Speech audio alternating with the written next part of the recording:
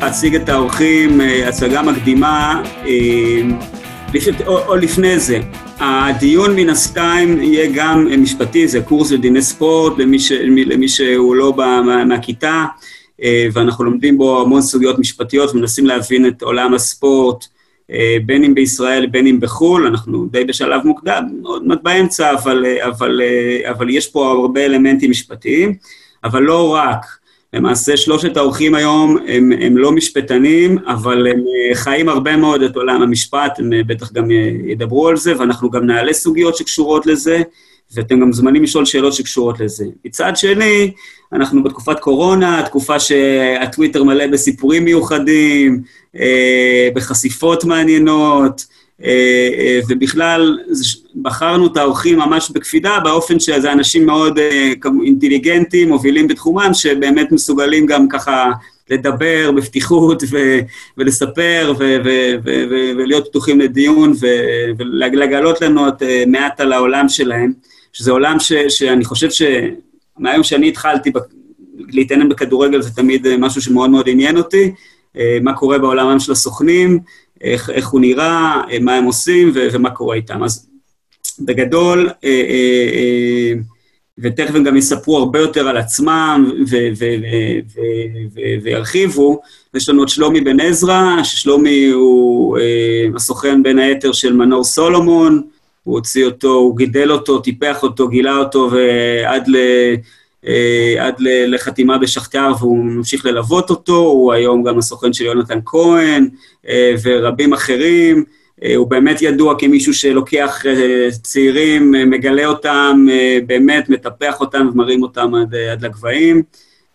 יש לנו את בועז גורן, שהוא לדעתי האישית לפחות אחראי למהפך של מכבי חיפה העונה, באמת תפר להם את העמדות החשובות ביותר, שתמיד היו שם הכשלים האדירים, אשכנזי, וילצחוט, ובאופן כללי, לא רק שהוא סוכן מצוין פה בישראל, הוא גם סוכן שיש לו היקף עסקאות יפה מאוד בחול, הוא הביא את ההצעה מדור פרץ מדינמו, מוסקבה נדמה לי זה היה, ובכלל עושה דברים אחרים בחול, ויש לנו גם את אוהד כהן, שהוא למעשה סוג של סוכן שהוא פרץ לחיינו בסערה בשנים האחרונות, אוהד הוא מספוקס, סוכנות גרמנית, שמתמחה בשווקים של המזרח התיכון ואפריקה, בין היתר הם איתרו והביאו את מוחמד סלאח לצ'לסי, אוהד אחראי לאפריקאים מוכשרים מאוד שמגיעים לישראל, כתחנת ביניים לעתיד מזהיר, אבל הוא בין היתר הוא יספר על עצמו. אם יש איזה משהו מסוים שאתם עוד רוצים לדעת עליהם, אני מניח שגם תוכלו להמשיך לשאול אותם בהמשך השיחה. שרי, אנחנו יכולים להתחיל מבחינתך? מבחינתי כמובן, אני גם אשמח להציג את דוקטור אבי מויאל שנמצא איתנו, שהוא מנהל תחום הספורט בקריית אונו, בקריה האקדמית אונו. אבי רצה להגיד איזה מילה שתיים. אבי איתנו? הוא על שתי קדיים. אני רק מוסר שאני מברך מאוד על המפגש הזה, ואני מאוד שמח להשתתף. תודה. תודה, אבי. אז מבחינתנו אפשר לזרום. יופי. דסקל, אתה רוצה לפתוח את ההנחיה שלך, ומשם אני אצטרף בהמשך? סבבה. אתם שומעים אותי? הכל טוב?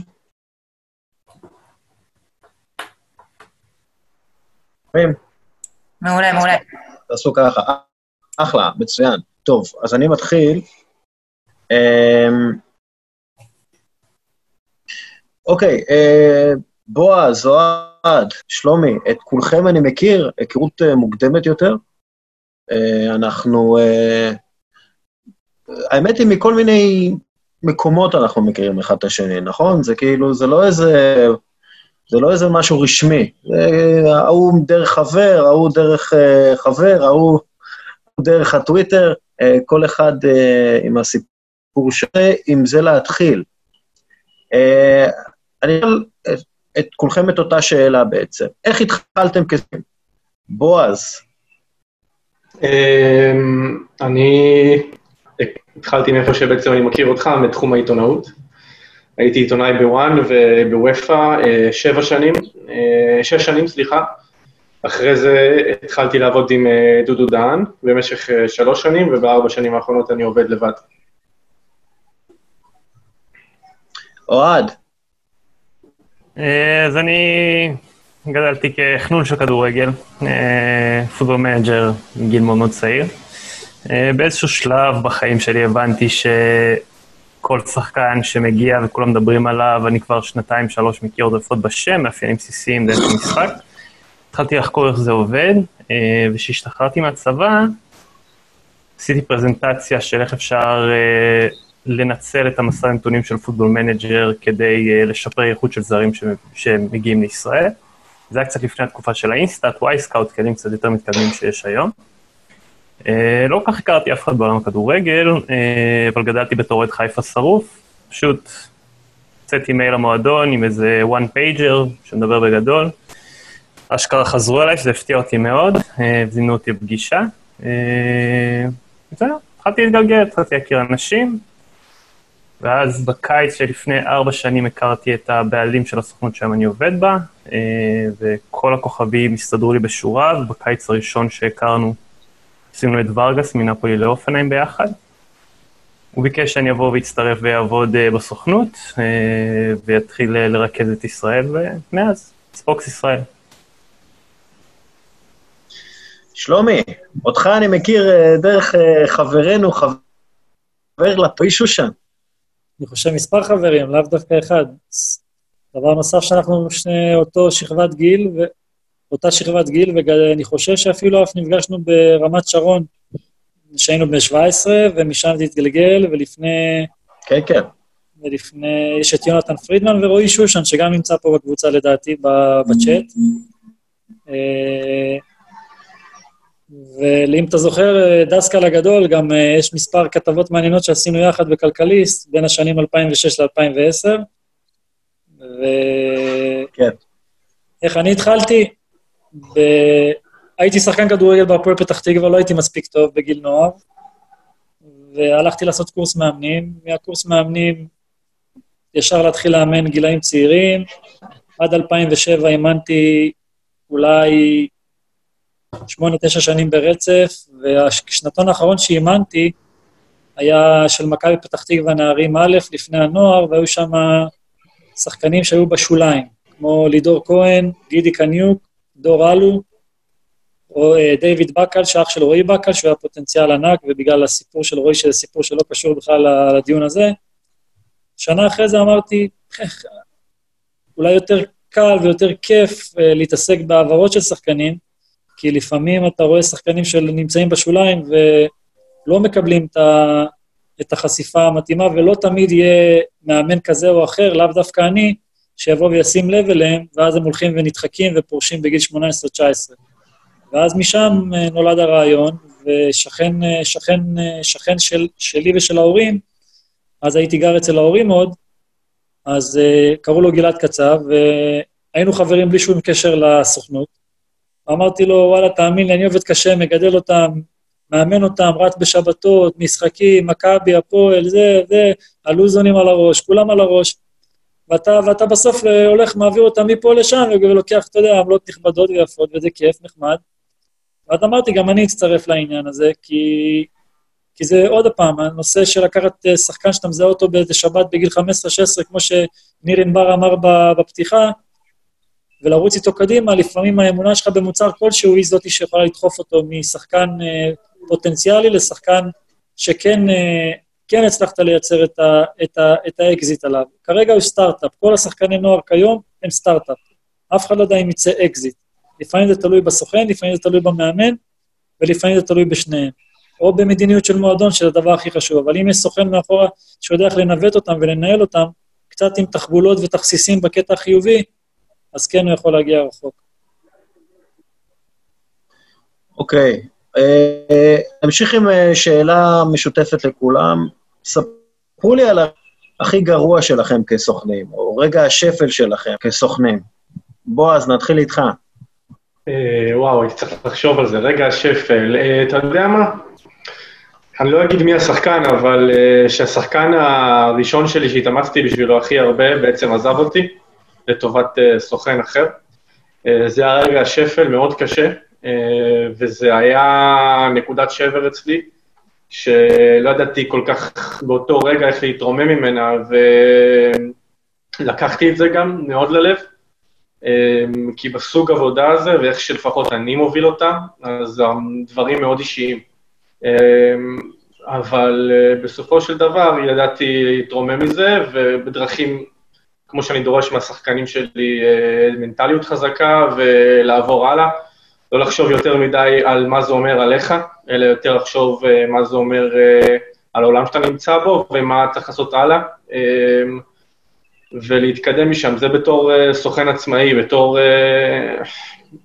שעבדתי עם דודו, זה היה קצת שונה כמובן, היו הרבה רגעים קשים, ובמיוחד גם העזיבה בסופו של דבר, זה רגעים של, אתה לא יודע אם תמשיך במקצוע הזה או לא, אבל כן בחרתי להמשיך גם מהנקודה הזאת, ואני חושב שרגע שפל במקצוע הזה, בדרך כלל זה אומר שאתה בדרך לקפוץ עוד קצת למעלה. אני קורא לכדורגל הרבה פעמים סולמות ונחשים, זה מתאים בהרבה מובנים, גם במובן הדימוי וגם במובן הברור. זאת אומרת, אתה יכול ללכת צעד וליפול 20 למטה, ואתה יכול ללכת צעד ולעלות 90 למעלה. בסופו של דבר, זה העולם הזה. יכול להיות שנכון גם להרבה עולמות אחרים, אני חושב שבכדורגל גם בגלל הנחשים והסולמות, הדימוי הזה מאוד מתאים. אהבתי את הנחשים, נחשים וסולמות. בדיוק, הרבה נחשים מעט סולמות. אוהד, תראה, אנחנו מכירים ורגעי שפל, אבל בכל זאת, מה הרגע השפל הכי גדול שאתה חווית? אני חושב שאני מסכים עם בועז, שחקן הראשון שעזב אותי, זה היה... תן לי לנחש, אוהד, תן לי לנחש, יום שיער גרוע, נכון? תמיד, זה קורה הרבה, במיוחד בחודש האחרון. אבל כן, אני מסכים עם בועז, השחקן הראשון שעוזב אותך זה באמת... קפה מטורפת, כי במיוחד שאתה חדש, זה גם בדרך כלל שחקן שבאמת עבדת בשבילו, כמו שלא עבדת בשביל אף אחד לעולם, והרבה פעמים, the more you do, הדברים האלה נכנסים לך הרבה יותר ללב. אני חושב שבדומה לבועז, אתה לוקח החלטה בסוף, אחרי שהדבר הזה קורה, האם אני מתכוון לשנות את הדרך שאני מתנהל בה, בגלל שאולי השחקנים יום אחד יעזבו אותי, או שאני ממשיך להתנהל באותה צורה, וזו החלטה שאתה לוקח. וזה באמת היה רגע משבר מאוד גדול. אני חושב שאני לא יודע מה הסיפור אצל בועז, אצלי זה היה משהו מאוד הדרגתי, גם הרחתי שהוא מגיע לאורך תקופה. אבל כן, מרמים את עצמך, ומבינים שחלק מהמקצוע, אין מה לעשות. שלומי, מה רגע השפל שלך?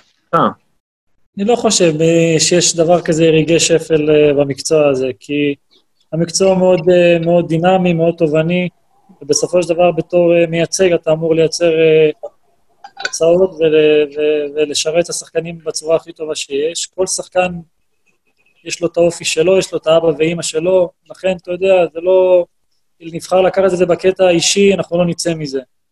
יש שחקנים, אתה יודע, שהם יותר נקרא לזה אינטליגנטים, בלי לפגוע באף שחקן, כל אחד והרמת איי-קיו שלו, ויש שחקנים שחושבים, ומי כמוך יודע דסקל, בהרבה שיחות בינינו, שיש המון שחקנים שגם המשפחות הורסות להם את ההתקדמות, לכן אני לא מוטרד מזה שאם שחקן, אפילו שהוא חתום על חוזה, ובסופו של דבר היום החוזים, וגם ניר, שהוא עורך דין ופיפה מאסטר, יודע שהחוזים שהיום חותמים עליהם השחקנים, יש להם סעיפים, שבמידה והם בוחרים, כמו שעשו לאוהד ובועז, ולעזוב אפילו יום לפני עסקה, הם אמורים לשלם סכום כלשהו של פיצוי לסוכן, כי באמת הסוכן עבד וייצר איזה משהו, וכמה ימים או כמה שבועות לפני חתימת הסכם, בוחרים ללכת עם סוכן א' ב', לא צריך להתרגש מזה, כי זה היה, זה יהיה, ועוד יקרה לצערי. אבל הרגע השפל הכי גדול זה עכשיו, מה שאנחנו חווים כרגע, שהכל תקוע, לא נודע, בעיה מאוד חמורה. בשבילי זה הרגע השפל הכי גדול. למרות שבכדורגל לא צריך להתרגש בה, אם לא אתה הנגיף הזה, אז אין רגע שפל. זה ups and down. יום אחד יש לך שיחות עם מועדונים שכן יש התעניינות על שחקנים, במועדונים הכי גדולים, וניר היה שותף שלי לאחת אולי העסקאות הכי גדולות שיכולו להיות אי פעם בישראל, עם מנצ'סטר סיטי, ואני חווה את זה עד לפני 4 חודשים עם מועדון שהוא בסדר גודל הכי גדול בעולם, ריאל מדריד, שהכל נפל בגלל המשבר הזה, וזה תוקע, אבל השפל הכי גדול זה כרגע, שאנחנו לא יודעים מה לעשות. אף אחד לא מבין כרגע לאן אנחנו הולכים, עסקאות תקועות, שחקנים מתבקשים לקצץ, מועדונים מתקשרים אליי ולשותפים ולקולגות, ובטוח שגם לבועז ולאוהד ולעוד סוכנים מתקשרים על מנת לקצץ בשכר טרחה לשנים קדימה, למי שיש חוזים עם שחקנים. זה רגע שפל בכדורגל הישראלי ובכדורגל העולמי ובספורט העולמי בכלל, המשבר הזה. דסקל, מה שלומי חשף לנו פה, זה עניין של ריאל מדריד במנור סולומון, או שאני לא הבנתי נכון? זה אתה אמרת, לא אני אמרתי. הבנתי. למנור יש חוזה לעוד 3.5 שנים בשכתר דונייץ. אוקיי, יכול להיות שיהיה לנו פה סקופ ראשון כבר, אתה יודע, לפרק. זה לא מנור. יש לנו. זה לא מנור, אני העברתי לניר לפני מספר ימים, זה גם חלק מכדורגל שקורה, גם מכיר את זה אוהד כהן. אוהד יש לו את השוק האפריקאי, גם אני מתעסק בשוק האפריקאי, לא פחות, והבאתי למכבי פתח תקווה שחקן בשם ג'וקה. הוא היה על הטיסה לישראל לפני 4 שנים, בדיוק 4 שנים, ב-2016, והמאמן היה קובי רפואה, וקובי אמר לי, שלומי, אני סומך עליך, ראית אותו בעין? אמרתי לו, כן. אמר לי, שלומי, אתה בטוח? אמרתי לו, כן. עליי, $1,500 משכורת חודשית, סכום רכישה של $50,000 עם אופציה, כאילו, אתה יודע, השאלה בחינם. אני לא יודע מה קרה באותו יום, הם הפסידו למכבי תל אביב בגביע הטוטו, והם ביטלו את כל השחקנים הצעירים. ג'וק היה בן 18, וזה קולגה שגם ניר ענבר, בעברו היה אוהד, היה מנכ"ל הפועל תל אביב, והוא עבד עם אטה הנקה, ואטה הנקה זה נחש לא קטן, כמו שבועז אומר, יש נחשים, והיה לו שם בחור שהיה איתי בטורניר הזה, הוא לקח את ג'וקה, והעביר אותו לקבוצה בנורווגיה, כי אותו סוכן הוא חצי נורווגי, חצי ניגרי, הוא מעולם לא ראה את השחקן, זה שחקן שהיום אם אני הייתי יודע, הייתי לוקח הלוואה מהבנק, או אפילו מוכר קיליה בצחוק, ותוך 2 הוא הפך להיות הכוכב הכי גדול בנורווגיה, נמכר לאירן ויין בהולנד ב-2.4 מיליון אירו, ויש הצעה מפיינורד ב8 מיליון, אבל מנצ'סטר יונייטד, בגלל שאטה הנקה ואולה גונה סולשאר, נורווגים, הוא כנראה יעבור למנצ'סטר ב-20 מיליון פאונד, שזה סכום כמובן, אתה יודע, לא נורמלי, שחקן שהיה אמור להיות פה בישראל. ואוהד יכול לפעמים להרגיש את התחושות האלה, ואוהד, דרך אגב, עוד דוגמה נוספת, אוהד כהן יחד עם החברה שלו, הם מייצגים שחקן, שאני הייתי בסנגל, הבאתי את אברהים האנדיאיה למכבי תל אביב. הוא היה פה בישראל 5 ימים בתקופת ג'ורדי קרויף, משחק אימון נוער, שנתון 97, שכולם מעליו 96-5, מנצח 3-2 את ביתר תל אביב רמלה בוגרים, 3 לאברהים האנדיאיה במכבי תל אביב. החליטו לא לקנות אותו ב$50,000. לא הכרתי את הסיפור הזה, מעניין. לא הכרתי את זה. הוא משחק היום באפצה ציריך, לוצרן, כן, הוא מפציץ. לוצרן, סליחה, הוא בא מאלג'דדה במצרים, משהו כזה, והפך להיות השחקן עם הרגל שמאל הכי קטלנית שיש היום בליגה השוויצרית, ואני צופה לו עתיד להגיע לרמות הכי גבוהות שיש. אמת, אוהד? אמת, שחקן מאוד גבוהה גם. אני ראיתי אותו בגיל 16.5, התווכחתי עם ג'ורדי קרויף ואריאל אברהם, שהיה מנכ"ל מכבי תל אביב, הטסנו אותו לישראל, משחק אימון, הוא נכנס מחליף, 2-0 לרמלה, הוא דופק 3 ולא מחתימים אותו. לא סתם אני אומר שאני לא מביא לפה שחקנים אפריקאים למבחנים. מסי לא יכול לעבור מבחנים בישראל. לא יכול לקרוא. הוא נקרא באותו מסי הסנגלי. הוא נקרא מסי הסנגלי, לצורך העניין. זה אישית, זה לא רגע שפל, אתה מבין? בשבילי זה לא שפל, בשבילי זה מראה כמה הכדורגל הישראלי לא יודע לזהות את הפוטנציאל במקומות אחרים. והייתה לי שיחה עם אוהד לפעמים על נושא... שלומי. בוא, אנחנו ניכנס גם לזה. שלומי, אני צריך לתת לך את המיקרופון ורוץ, אבל... לא, יש כל כך הרבה דברים שלא נתפס, אבל ממשיכים הלאה, אין רגע שפל. אם אני אתעסק באברהים האנדיאיה, אני אפסיד את מנור סולומון או שחקן אחר, אתה מבין? אבל אני חושב שהובן לנו, אני אשאל עכשיו את השאלה הזאת, אני אשמור את רגעי השיא לסוף. איך הקורונה משפיעה על העבודה שלכם כיום? כלומר, איך אתם מרגישים את זה ביום-יום, את ההשפעה של הקורונה, בועז? תשמע, כיום רוב הדיבורים שבתאריך הזה, בימים כתיקונם, היו כבר יכולים להיות לכיוון עסקאות ממש קונקרטיות, הפכו להיות הכל דיבורי, גם אם יש דיבורים, הכל מאוד מאוד תלוי, והקבוצות גם לא יודעות איזה סכומים הם יוכלו לשלם לשחקנים בשנה, בקבוצה כמו מכבי תל אביב ומכבי חיפה שרגילים לשלם X, יכול להיות שזה 20% פחות, יכול להיות 30% פחות, יכול להיות 50% פחות, ואז זה כמובן משליך על הקבוצות הקטנות בליגת העל.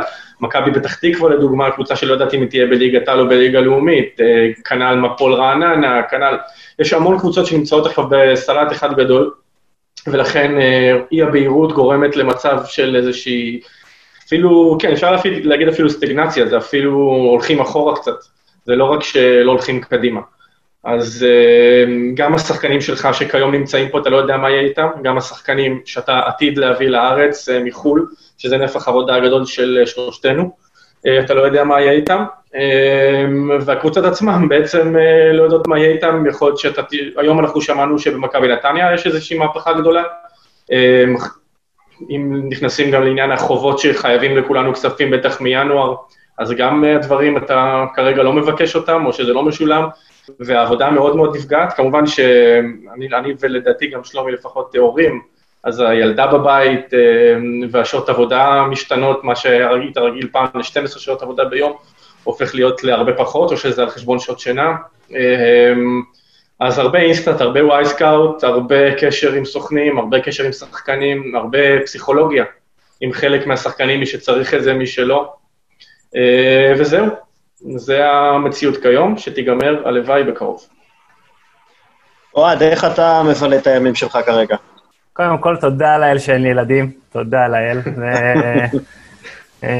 קח את שלי.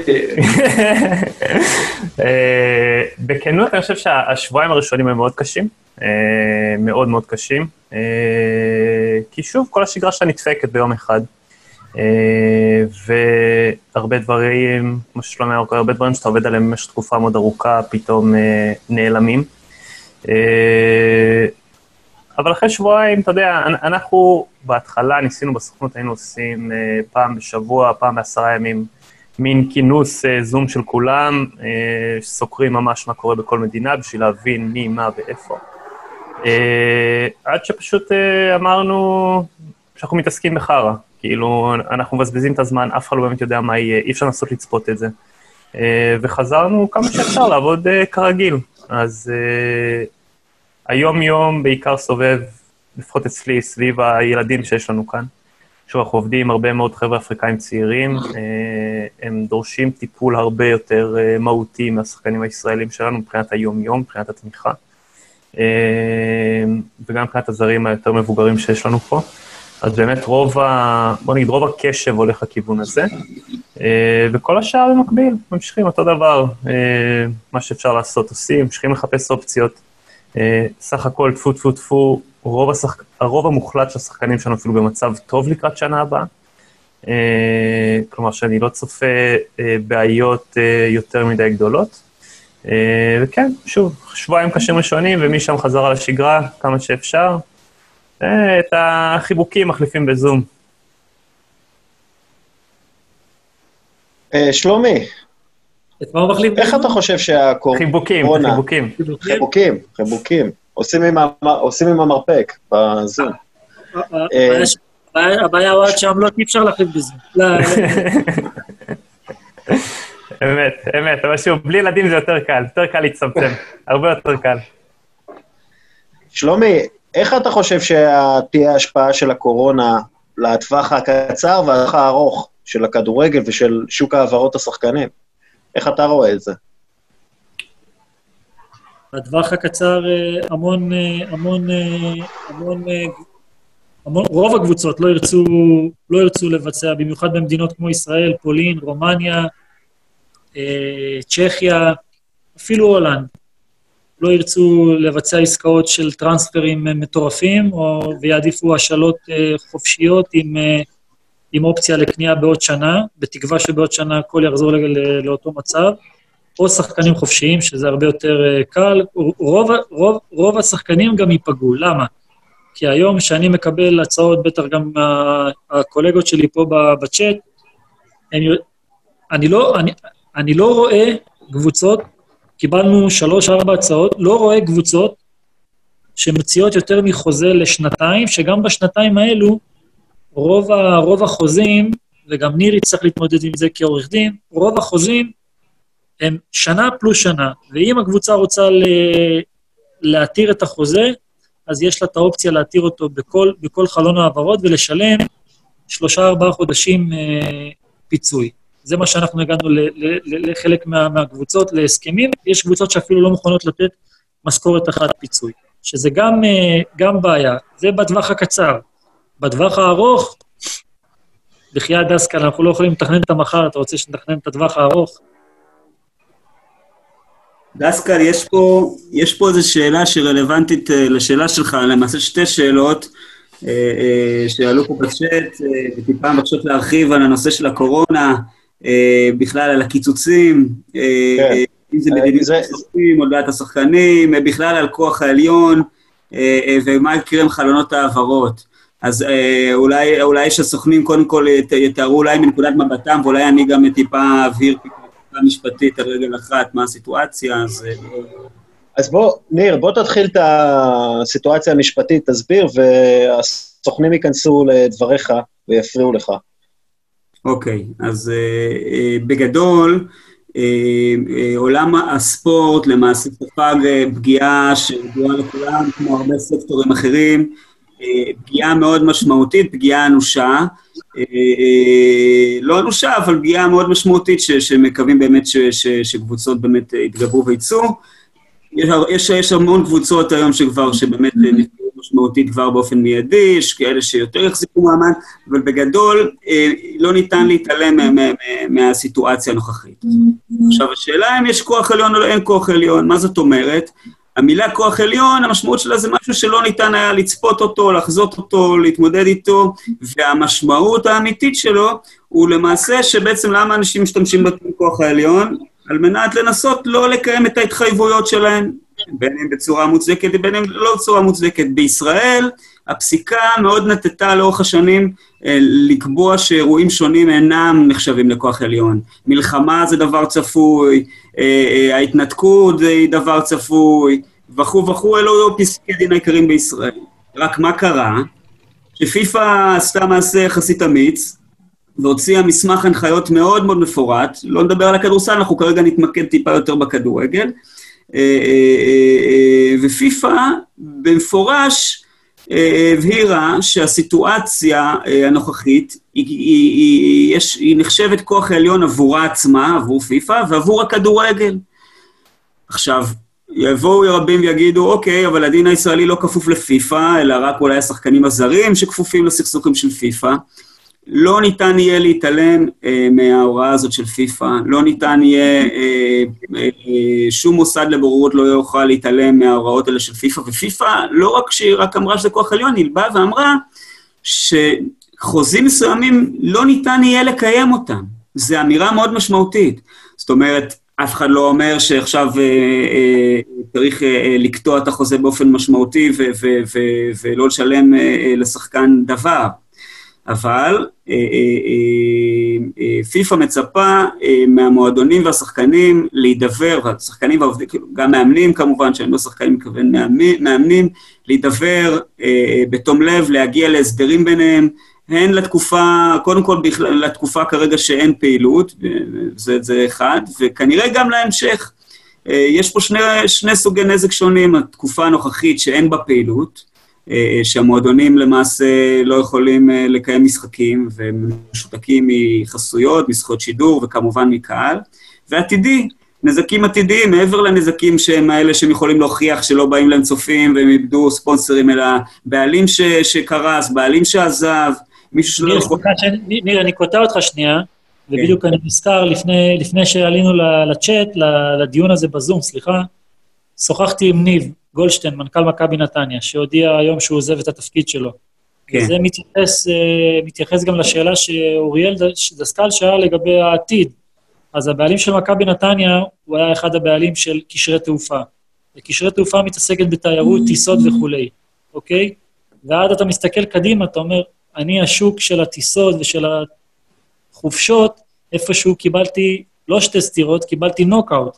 איך אני יוצא מזה? יש לי התחייבויות כלפי שחקנים, כלפי לקוחות שדורשים את הכספים חזרה. אז הפן הכלכלי-עסקי של אותם בעלים של מכבי נתניה נפגע כתוצאה, לכאורה, אני לא נכנס לאף אחד, אני מת על סגל וניר ולחברים, זה מועדון יקר לי, אבל אתם רואים שכתוצאה מהמשבר הזה, אז בעלים שהיה חשוף, והיה בעלים של חברת תעופה, של חברת תיירות, או קשרי תעופה, אני אף פעם לא נכנסתי לסוגיה הזאת, אבל משהו שקשור בתיירות ותעופה וטיסות, יתקשה ומתקשה להחזיק את מכבי נתניה היום, ובטח בעתיד, כאשר אתה לא יודע מתי וכאשר חוזרים לחופשות ולטיסות. אז יש לך כבר קבוצה אחת שנפגעה מזה, ואני יודע שעוד... בועז, שאלה, אתה יודע, מתקשר אליך שחקן, ואומר, תראה, הם רוצים לקצץ לי 20% מהחוזה, 30% מהחוזה, ראינו 50%, ראינו אפילו 70%. מה אתה מציע לו? מה בדרך בעצם? אני אומר לו, זה קרה, אז אני יכול פשוט לתאר לך, אני אומר לו, תשמע, בצורה הכי פתוחה, אני יכול להציג לך את המצב שלך לעומת כל השחקנים האחרים בארץ, בעולם, אני יכול להציג את המצב שלך לעומת מה שאתה חושב שאתה מרוויח, ואני אלחם בשבילך מה שתחליט, אבל ההחלטה בסופו של דבר בדברים האלה, של כמה אתה רוצה להרוויח, היא שלך, ואני מבחינתי אלך עם מה שאתה אומר, תבוא תגיד, אני לא מוכן, אני רוצה להיות השחקן היחידי, שבאים אליו עד הבית כדי להחתים אותו, אני אלך איתך, אין לי מה לעשות, זה התפקיד. אבל זה המצב שלך, אתה תפסיד ככה וככה כסף, מפרט לו את זה, כי זה נורא מסובך, 20% משלושת החודשים הבאים, אז כמה אני מפסיד בשנתי? כמה אני באמת מפסיד מהנקודות? לא מהנקודות. גם ככה מפסידים כי אין נקודות, אגב, זה משהו שלא נאמר, אתה יודע. וכל החוזה עצמו, יש לו המון משמעויות שנפגעו. אז צריך קודם כל להסביר לשחקן, לפרט לו מאוד מאוד בפשטות. א', ב', ג', בטח של שחקן זר, במקרה שלנו זה היה גינסרי, זה היה ווילדסקוט, ולשחקנים שמרוויחים גם פחות כסף, לבדוק אם זה לא גורם להם להרבה בעיות, שחקן שיוצא לחל"ת, כמה הוא מפסיד, אם הוא מעל גיל 28, לא מעל גיל 28, צריך להיות מאוד נכון על הפרטים, להתייעץ עם האנשים הנכונים, לתת את הרואה חשבון שלי לצורך העניין לדברים האלה שיהיה זמין להם, וגם את הצוות המשפטי סביבי שיש לכל דבר ועניין. ואני רוצה שנייה גם להתחבר למה שניר אמר, רשמתי לעצמי פה 3 דברים. קודם כל, פיפה הוציאה באמת מסמך שהוא חצי נייר עמדה, חצי הוראות. לדעתי בחלק של הנייר עמדה הם אמרו, אל תבואו אלינו, שלא תחשבו שאתם יכולים לבוא אלינו. אמיץ או לא אמיץ זה קביעה של ניר, אני חושב שהם פשוט אמרו, אתם לא תצפו שמה שהיה לפני זה הדינים של חוזים, יהיה כיום, אם תגיעו עד אלינו, אם המשפט יגיע עד לכס, אתם תצפו לזה שאנחנו נחזיר אתכם אחורה. ועוד דבר שהם עשו, הם פתאום החליטו להישען על בתי הדין לעבודה במדינות השונות, דבר שעד היום הם נלחמו בו. זאת אומרת, זה היה ממש מלחמה של פיפה, מי שיעז ללכת לבתי הדין המקומיים, ובארץ עשו זה כמה אנשים, אפרופו פיצוי פיטורים, פנסיות, כל מיני עניינים, באו ואמרו לו, אתה מסכן, תשתדע שאנחנו יכולים יום אחד מאוד מאוד לא לאהוב את זה, אם תהיה איזושהי התערבות של המדינה בספורט, אנחנו הגוף המושל של הספורט, לא אף אחד אחר. ודבר שלישי, זה שדיברנו עליו קצת, זה חל"ת. חל"ת כפוי, הוא, על פי מה שאני מאמין, וניר יגיד על זה, הוא שווה לפיטורין. זאת אומרת, האם אנחנו מכניסים את הזכות לפיטורין לכדורגל, זה 1, ו2, אם זה כבר נכנס, האם לשחקן מותר גם להתפטר? האם שבוע הבא, שחקן שלי יכול לגשת לקבוצה שלו ולהגיד, אני מתפטר וללכת לחתום בקבוצה אחרת. אז זה הדברים שככה עלו לי מתקופת הקורונה בהקשרים המשפטיים, ולדעתי זה שאלות שהודיע עליהם צורך בתשובות של דיינים, בכל מדינה בפני עצמה, וגם בסוף בפיפה. אתה יודע מה, אוהד, אני יודע שפה אנחנו גם דיברנו על זה בעבר, על העניין הזה של בעצם הסטטוסים של השחקנים. עד כמה הרקע המשפטי חשוב בעבודת הסוכן, ואתה יודע, כי חלק מההסכמים, כמו שבועז אומר, הם ממש מעולם התאגידי, הם ממש מעולם העסקאות הגדולות, אז השאלה, כמה אפשר לשחות בזה, בתוך העולם הזה, עם רק הבנת כדורגל או הבנת פיפה, הבנת החוקים של פיפה. בגדול לך עושה מה שאתה רוצה, השאלה באיזה רמה אתה רוצה לבצע את העבודה שלך. אני מכיר הרבה סוכנים שלא מתייעצים והולכים עם דברים מאוד בסיסיים, לאו דווקא בישראל. גם הרבה דברים... גם בישראל, כן. גם הרבה דברים שאני אוהב בחוץ. אבל אני מהיום הראשון לא הלכתי מילימטר בלי עורך דין, כאילו אין תיאוריה כזאת, זה עלה לי הרבה מאוד כסף מהלך השנים, אבל אין תיאוריה ששחקן היום, וזה לא משנה אם זה ילד בן 18 מאפריקה או שחקן בן 27, חותם על חוזה שעורך דין לא עבר עליו. כי אני בסוף, גם עם הבנה משפטית שהשתפרה מאוד ב4 שנים האחרונות, ובכמות החוזים שעברתי וטיפלתי בהם, עדיין אני בטוח שאני חשוף למלכודות, ולא אחת, אלא 30 מלכודות אם מישהו באמת ינסה להכניס לי, ובוא נגיד שעוד בישראל זה עוד יחסית סביר, כלומר, עוד לא נתקלתי בדברים בישראל שבאמת הרגשתי שהם מאוד קיצוניים, אבל בטורקיה, שחתמנו את החוזה של האבד לפני 2 בוא נגיד שאם לא היה עורך דין טוב שמטפל בזה, לאבד היה הרבה מאוד צרות. אז כן, אני לקחתי החלטה מהיום הראשון, אבל באותה מידה זה נכון גם לגבי כספים, כלומר, מי שאנחנו נכנסים לסכומים מסוימים, אני מחייב את השחקנים לקחת יועץ מס שיעבור לדברים האלה, כי בסוף, על כמה שאתה רוצה להיות איזושהי דמות אחת שיודעת ומבינה בהכל, יש גבול להבנה שלי במשפטים, ויש גבול להבנה המיסויית שלי. איזה מלכודות, למשל, תן לנו דוגמה. דוגמה, בטורקיה היו סעיפים שדיברו על הפרות חוזה, זה בדומה למה שיש בכל מקום, בדומה לקוד אתי שיש בכל מקום אחר. רק שבטורקיה, ההגדרה של ההפרות האלה הייתה כל כך אפורה, שפתאום על דבר שהוא מאוד מאוד מאוד שולי ב-everyday, יכולים להגדיר את זה כהפרת חוזה, ולך תתבע את הכסף שלך. עכשיו, סביר שאתה תנצח, כן? סביר שאם תגיע באמת עד כעס, פיפה, אתה תנצח. אבל השחקן שבסוף מתבסס על הכסף הזה בשביל לחיות, או גם הרבה פעמים איכשהו קיבל חלק מהכסף הזה, הוא השקיע אותו, בין אם זה לקנות בית, בין אם זה למשכנתה, בין אם זה משפחה עם ילדים.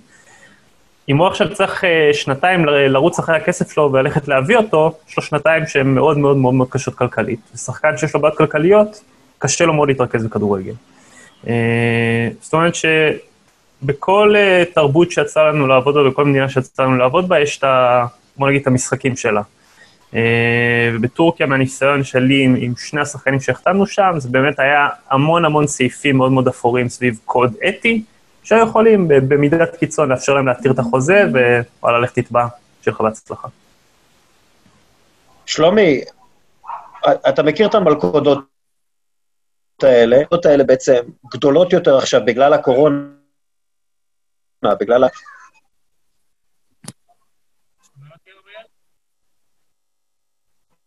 אני אומר, אתה מכיר את המלכודות האלה, אתה מכיר את הסיטואציות האלה, כמה הן יותר חמורות עכשיו בגלל המצב בעולם, בגלל הקורונה.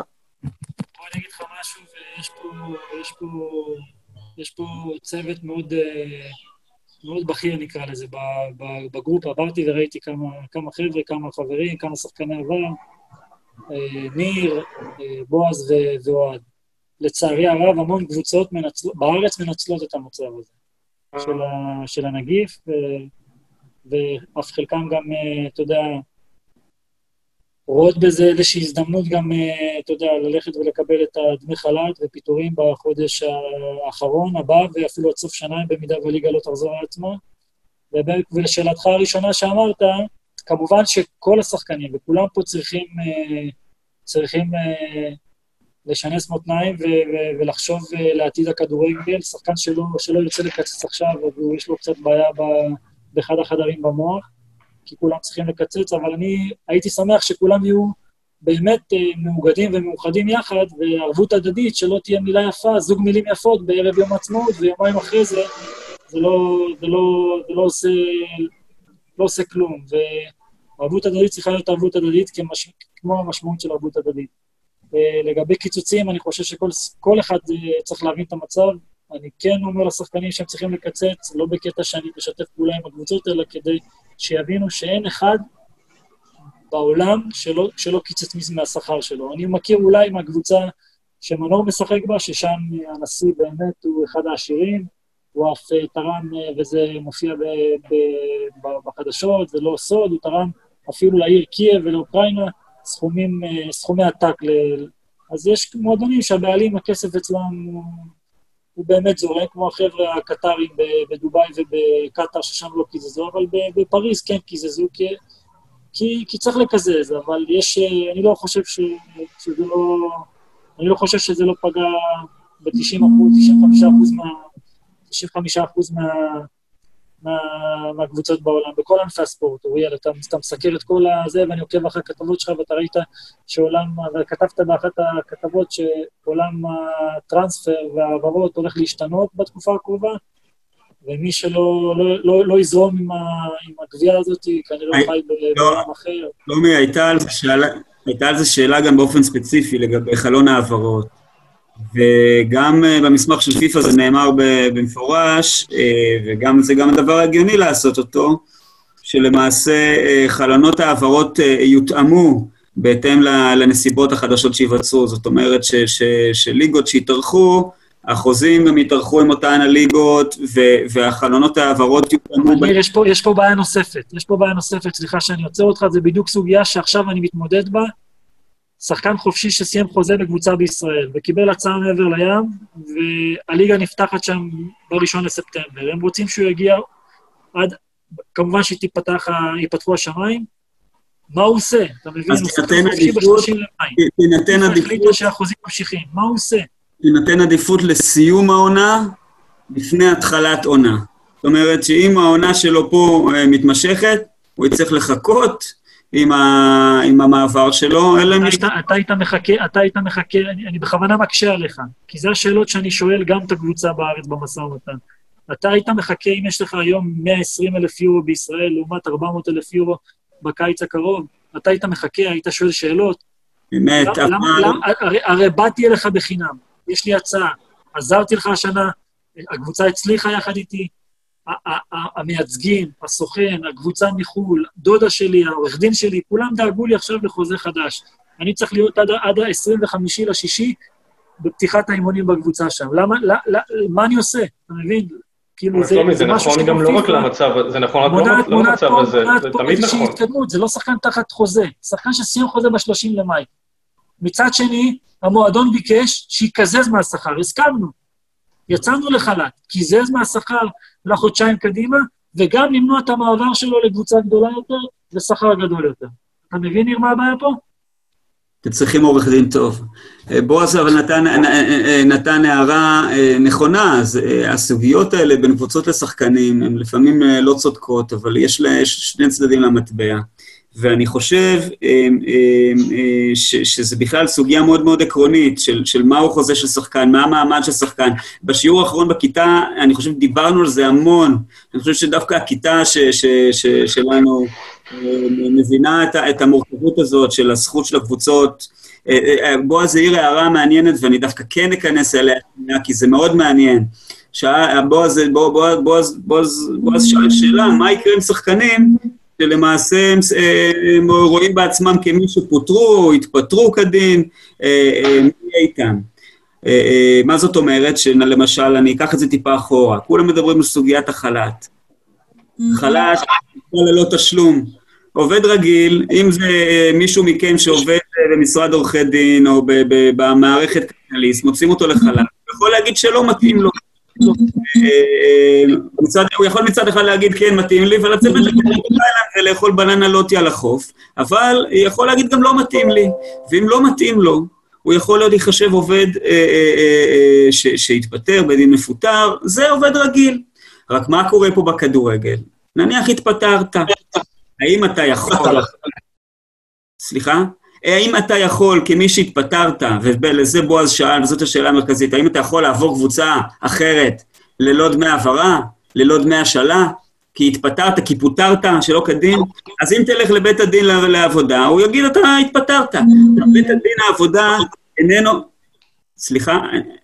בית הדין על העבודה איננו מוסמך לקבל, למעשה, יש פה למעשה סמכויות מקבילות של דינים, ובית הדין העבודה לא יעסוק בסוגיית העברה עצמה, הוא יעסוק אם הקבוצה הפרה איתו איזה סוג של הפרה, ויקבע פיצויים, אבל בית הדין לעבודה לא יקבע אם הוא יכול לעבור או לא יעבור, זה יהיה בסמכות המוסד לבוררות.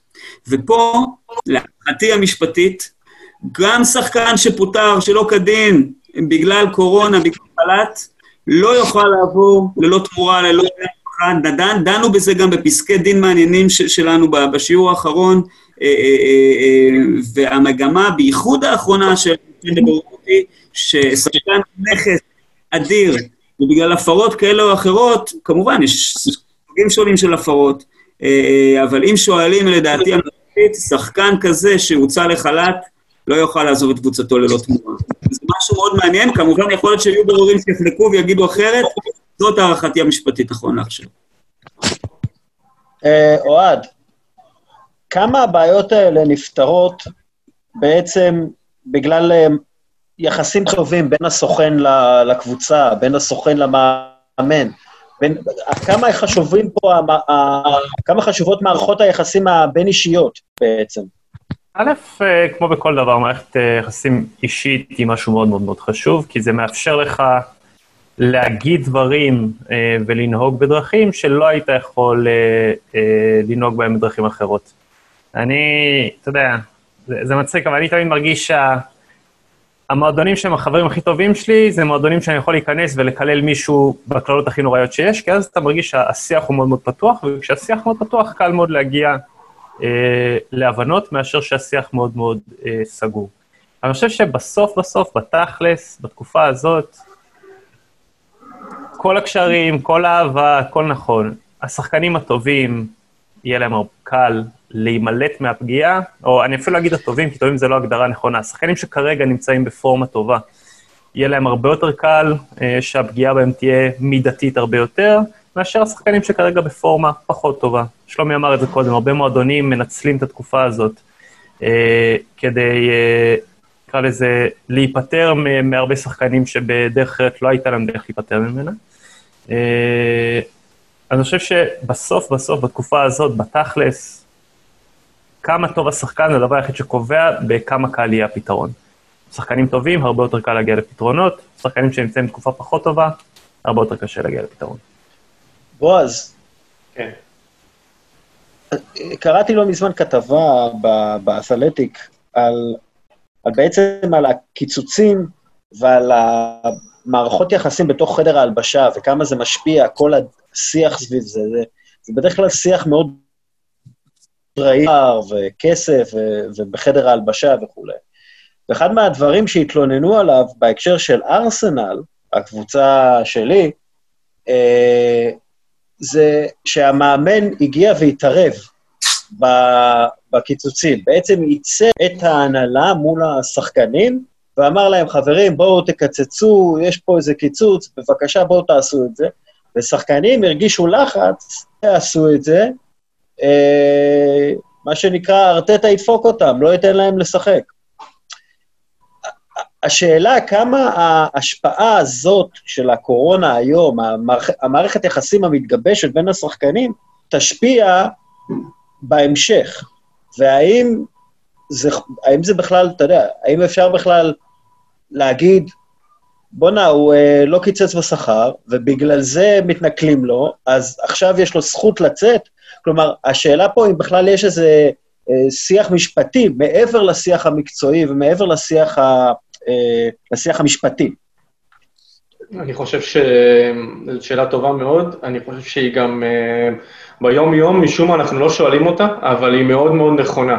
מה האחוז התנהלות נכונה, משפטית, סלש חוזית, סלש סוכן, או כמו שאמרת, מערכת יחסים, לעומת היכולת המקצועית של השחקן.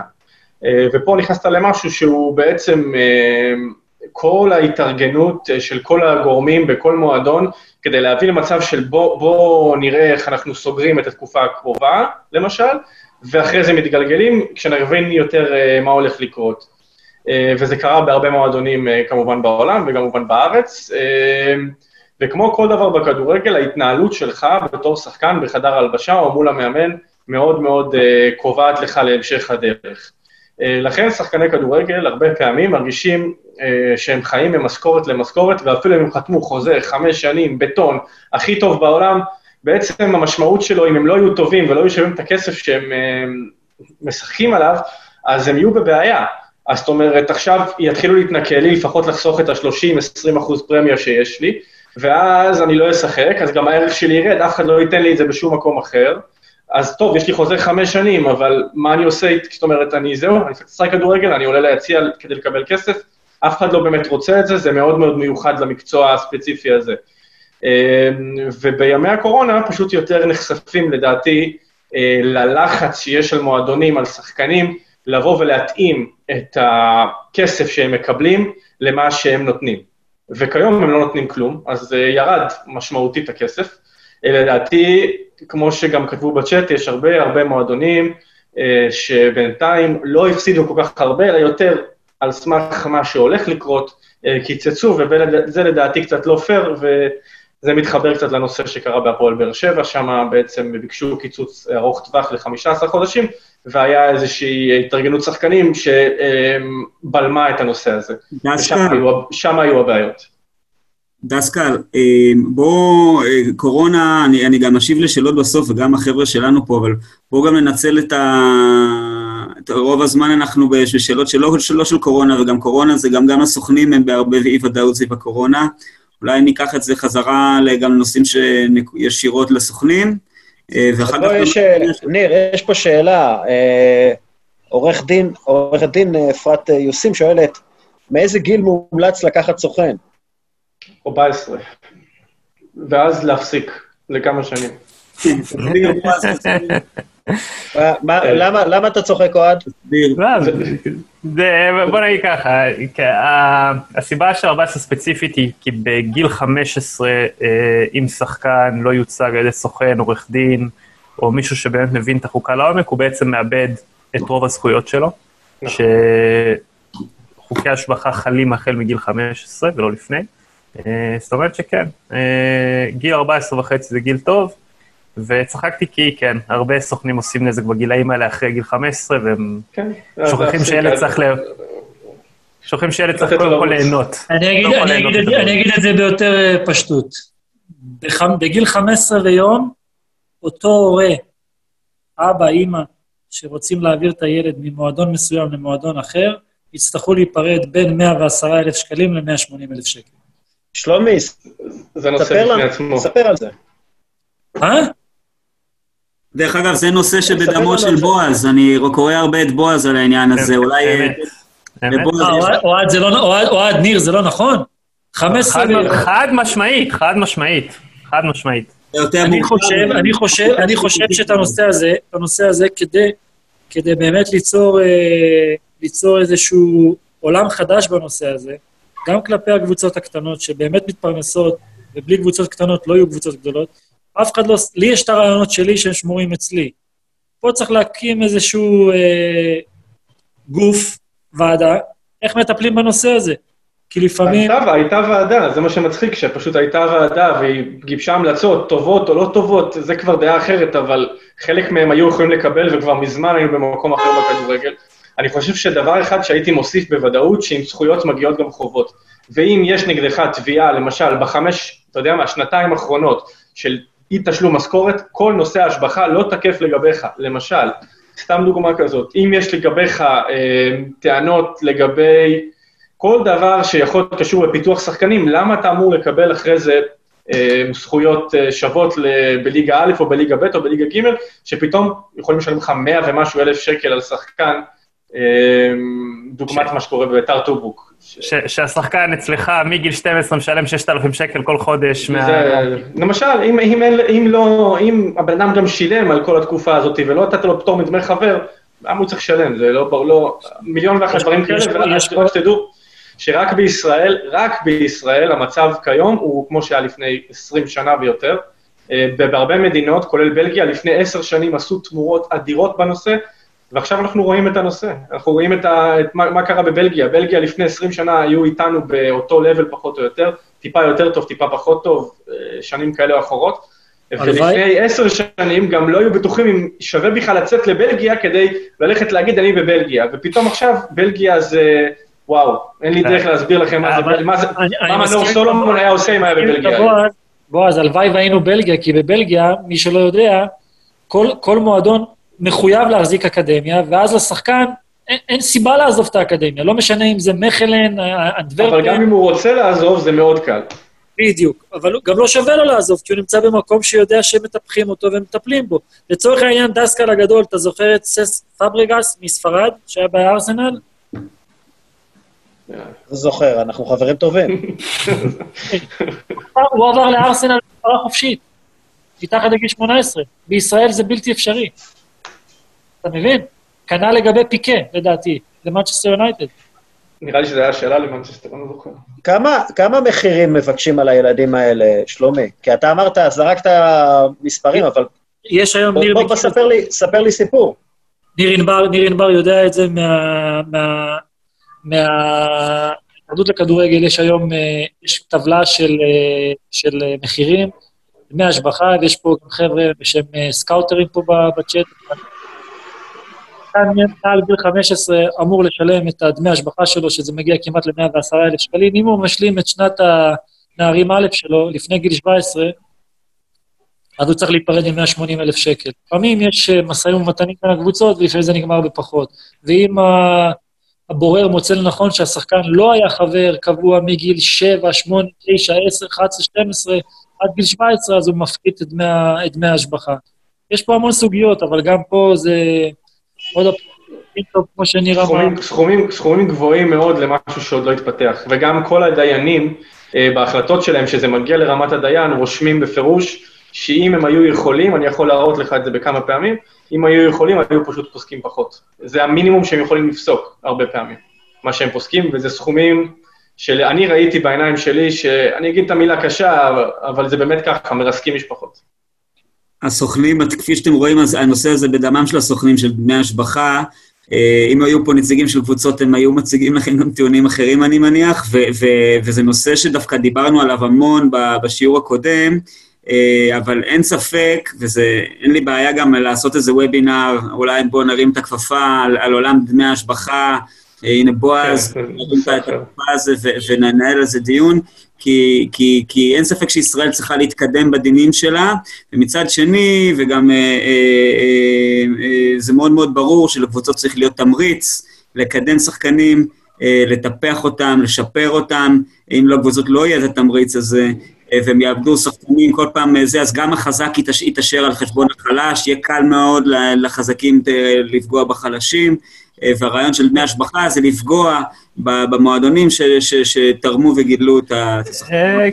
כן ולא, יש היום המון מודלים שכבר פתרו את זה, שוב, לא צריך להמציא שום דבר בישראל, תמיד אפשר להעתיק, אנחנו לא איזה סופר מדינת כדורגל שצריכה לבוא עם רעיונות חדשניים, אבל באנגליה פתרו את זה בצורה מאוד יפה, שאתה מחלק את זה לפי קטגוריות, שהקטגוריה לא אומרת שום דבר על מי אתה וכמה גדול אתה, אלא נטו על התשתית שאתה מספק לילדים ועל איזה פסיליטי זה מקבלים שהם מגיעים אליך.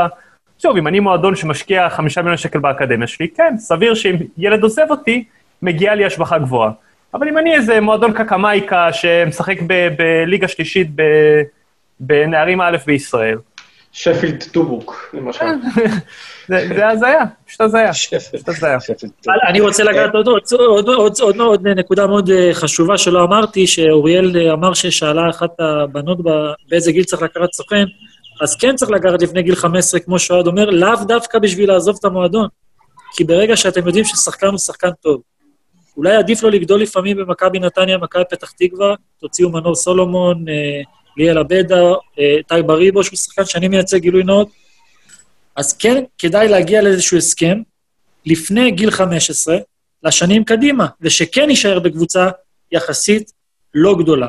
כי לפעמים יותר קל לפרוץ ניר וכל הצוות פה, מקבוצה בינונית פלוס, מאשר קבוצה גדולה. כי קחו לדוגמה, הפועל באר שבע, מועדון פנטסטי, נכון?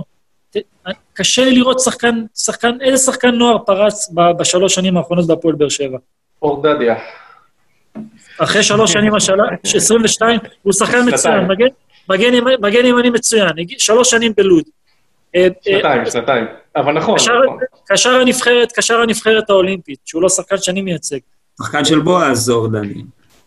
לא אורדני, יש עוד שחקן האולימפי. תומר יוספי, שים אותו במועדון אחר, נגיד אשדוד, נגיד מכבי פתח תקווה, הוא שחקן הרכב לכל דבר, הפועל תל אביב, הוא שחקן הרכב, הוא שחקן מצוין. אתם מבינים מה אני מתכוון? ותוך 2 אפשר למכור אותו. אבל פה נכנסת עבודה של סוכן.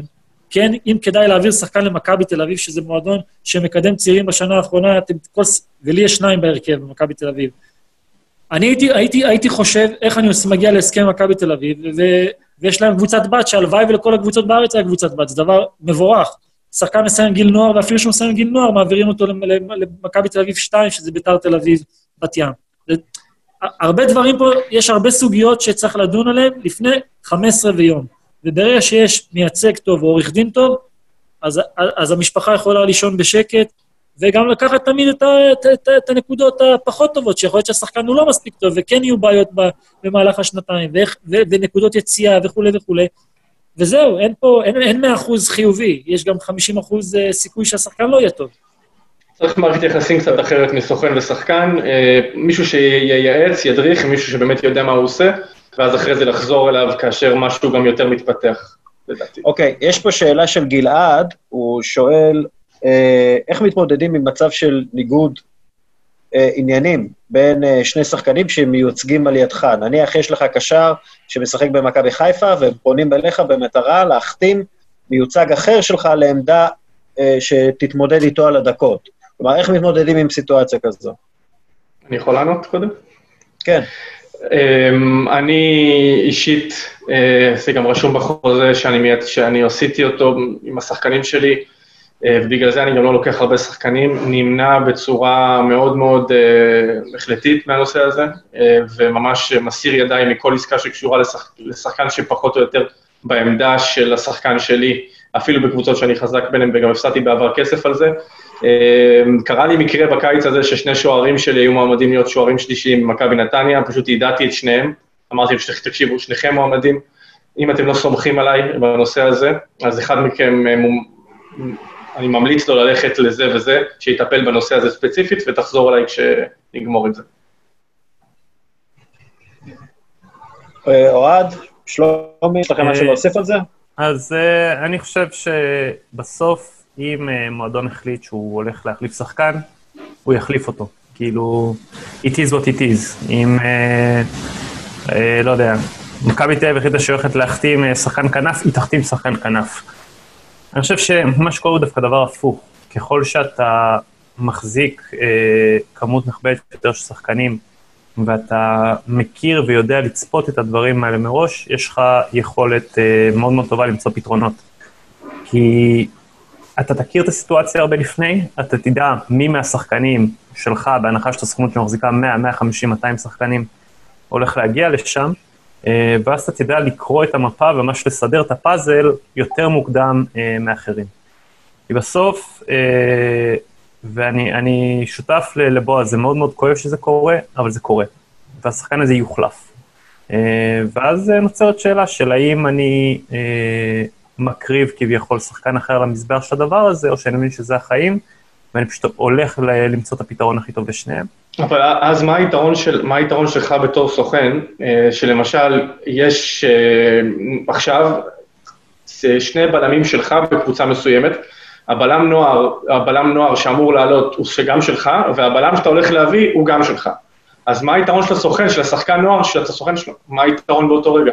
מה בעצם גורם לו להיות הסוכן שלך? כאילו, אני לא רואה איך הדברים האלה, לדעתי זה גורם להרבה בעיות, ראיתי גם הרבה שחקנים שבעצם מבינים שבסופו של דבר הם בפני עצמם, זאת אומרת, כל האחוזים שאמור הסוכן לגרום להם לעלות או לעזור להם, יורדים, כי בעצם אין לו יותר את התשוקה לפתור את הבעיה, כי הוא בכל מקרה מרוויח.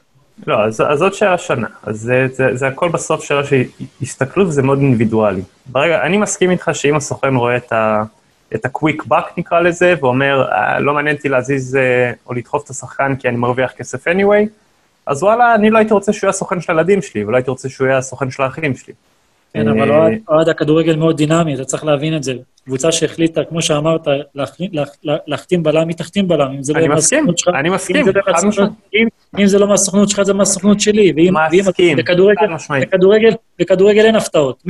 מי שיודע שהוא לא היה טוב בעונה האחרונה, מרגיש את זה, מדברים ומשוחחים, והתקשורת, ובתוך המועדון. וזה אחד האתגרים, אני אקח את זה כאתגר, לא כמכשול. לקחת את אותו שחקן, להעביר אותו למועדון אחר, ואם אני יכול לעשות 2 עסקאות, מה רע בזה, כאילו? אני שואל אותך שאלה... שוב, מה היתרון שלך בתור סוכן אם אתה עושה דבר כזה? איפה מה שאתה אמור לתת לשחקן מתבטא, ספציפי השחקן? אבל לא רוצים אותו, מכבי חיפה לא רוצים אותו. אוקיי, אני אתן לך דוגמה מהסוכנות שלך. אלבן פנישי, דן מורי, דניאל פלשר, ומי עוד שמה? ופז בן ארי, על אותו משבצת פחות או יותר, אחד יותר טוב, אחד פחות טוב. בסופו של דבר גם פנישי בקושי שיחק. דניאל פלשר צריך ללכת למכבי פתח תקווה. למה? במקום שתייצג אותו, תשמור עליו. מה זה עוזר לו שאתה סוכן שלו? אבל המאמן לא מחזיק ממנו, מה תעשה? בסדר, אבל מה זה עוזר, אז שמישהו אחר יעשה את העסקה, מה זה עוזר לו שאתה סוכן שלו? מה זה עוזר לי שהעיניים שלי ירוקות והמאמן לא אוהב אותו? אבל השאלה היא, אתה בעצם מייצג שחקן, אתה מייצג שחקנים. השחקן הספציפי, אתה לדעתי קצת מפסיד אותו. ברגע שהוא צריך לרדת לליגה לאומית, במקום לבוא ולהגיד, אני אייצג אותו עד הסוף במקום שהוא נמצא בו. אני מסתכל על זה אחרת, לפעמים לרדת לליגה לאומית, ולשחק 36 משחקים, זה עדיף משחק 10 משחקים, שעושה לי טובה המאמן, שהוא נותן לי לשחק. ואני אתן לך דוגמה את שון פרייסמן, שון פרייסמן ירד למכבי נתניה, ממכבי חיפה, ואז עשה שנה נוער במכבי חיפה. אריק בנאדו המליץ לו, ואריק בנאדו ידידי וחברי הטוב, אמר לו, תראה, תשחק שנה אחת בליגה לאומית, תעשה גולים, ותראה איפה הוא היום, הוא על סף כניסה לקבוצה בבונדסליגה, ומ$100,000 משכורת, הוא ילך להרוויח פי 7 או פי 8. ואני אשאל אותך שאלה דסקל, מה אתה חושב שזה מצב לא נעים, אבל אני אשאל אותך שאלה, יום אחד שאל אותי האחיין שלי, שלומי, חצי גמר גביע אירופה או גביע המדינה, מנור סולומון הולך לבעוט בעיטת פנדל, והשוער שעומד מולו, אותו אתה מייצג. מה אתה רוצה שיהיה? מה עושים, דסקל? השחקן שלי... זה לא משנה מה אתה רוצה שיקרה, מה שיקרה זה מה שיקרה. זה הכדורגל, הוא דינמי, אין לנו את הכוחות לשלוט במה שקבוצות רוצות, מאמנים רוצים, זה הבעיה, זה בעיה טובה, זה לא בעיה רעה, דרך אגב. אין פה סייל, לסוכנים ולמייצגים אין פה סייל. כן, אבל שלומי, אתה בעצם אומר שאת האחוז מסוים של העבודה שלך, אתה מוריד ל-0. גם אם זה היה 10, גם אם זה היה 5, גם אם זה היה 2, הורדת ל-0. ולנם הזה, לא נתת לו ערך. וזה כל המטרה שלך בתור סוכן של שחקן, לתת לו ערך. ואם אני לוקח אותו מאותו מועדון שלא רוצה אותו, ורוצה שחקן אחר שלי, מעביר אותו למועדון אחר ושם הוא טוב. שוב, אבל עדיין אותו, במקום של, הצגת אותו פחות טוב, מעצם עובדה שהבאת מישהו, בקבוצה שלו. אבל החתמתי אותו במועדון גדול, העברתי אותו ממועדון קטן, הוא לא סיפק את הסחורה במועדון גדול. אבל יש לך עוד שחקן בקבוצה שהבאת, שגם על הראש שלו. אבל אם זה לא יהיה, לצורך העניין, שחקן מהסוכנות שלי, שיכול להתקדם ממועדון קטן על חשבונו לאותו מועדון, יבוא בועז, יבוא דודו, יבוא אבי, יבוא משה, יבוא וישים שחקן אחר. טוב, חברים. אוקיי, מיצינו את הקטע הזה. ניר, יש לך שאלה, תן בראש. אוקיי, זה עדיין, יש פה הרבה מאוד עורכי דין איתנו על הקו פה בשיחה, ומתעניינים בכל מיני דברים רגע, גם משפטיים שמעניינים אותם. קודם כל, נשמח לדעת, מי שמאיתנו שלא מכיר, איך נראים בתכלס החוזים שלכם מול הקבוצות? איך אתם מסתכלים שלהם לכם, השחקן הקבוצה? נניח לצורך העניין החתמתם שחקן עכשיו במכבי חיפה. איך אתם מקבלים את הכסף? מה יש בחוזה שלכם? על מה אתם... איך זה נראה? מי מבטיח לכם שתקבלו כסף? ממי? למה? כמה? איך זה עובד? החוזה מול השחקנים הוא מושתת על תקנון המייצגים של פיפא, שתורגם לעברית אחרי הוראה, לדעתי זה היה באפריל 2015, זאת אומרת 5 שנים מעכשיו, אחרי שזה היה תחום קצת יותר פרוץ. בתקנון הזה יש פירוט מאוד מדויק של מה חייב להיות בחוזה ומה לא בעצם, פלוס מינוס תוספות שאתה יכול לעשות, שיש לכל סוכן עניינים של עצמו, אבל זה די ברור. התקנון מול הקבוצות זה כמובן הסכם מסחרי לכל דבר, תמורה על עבודה.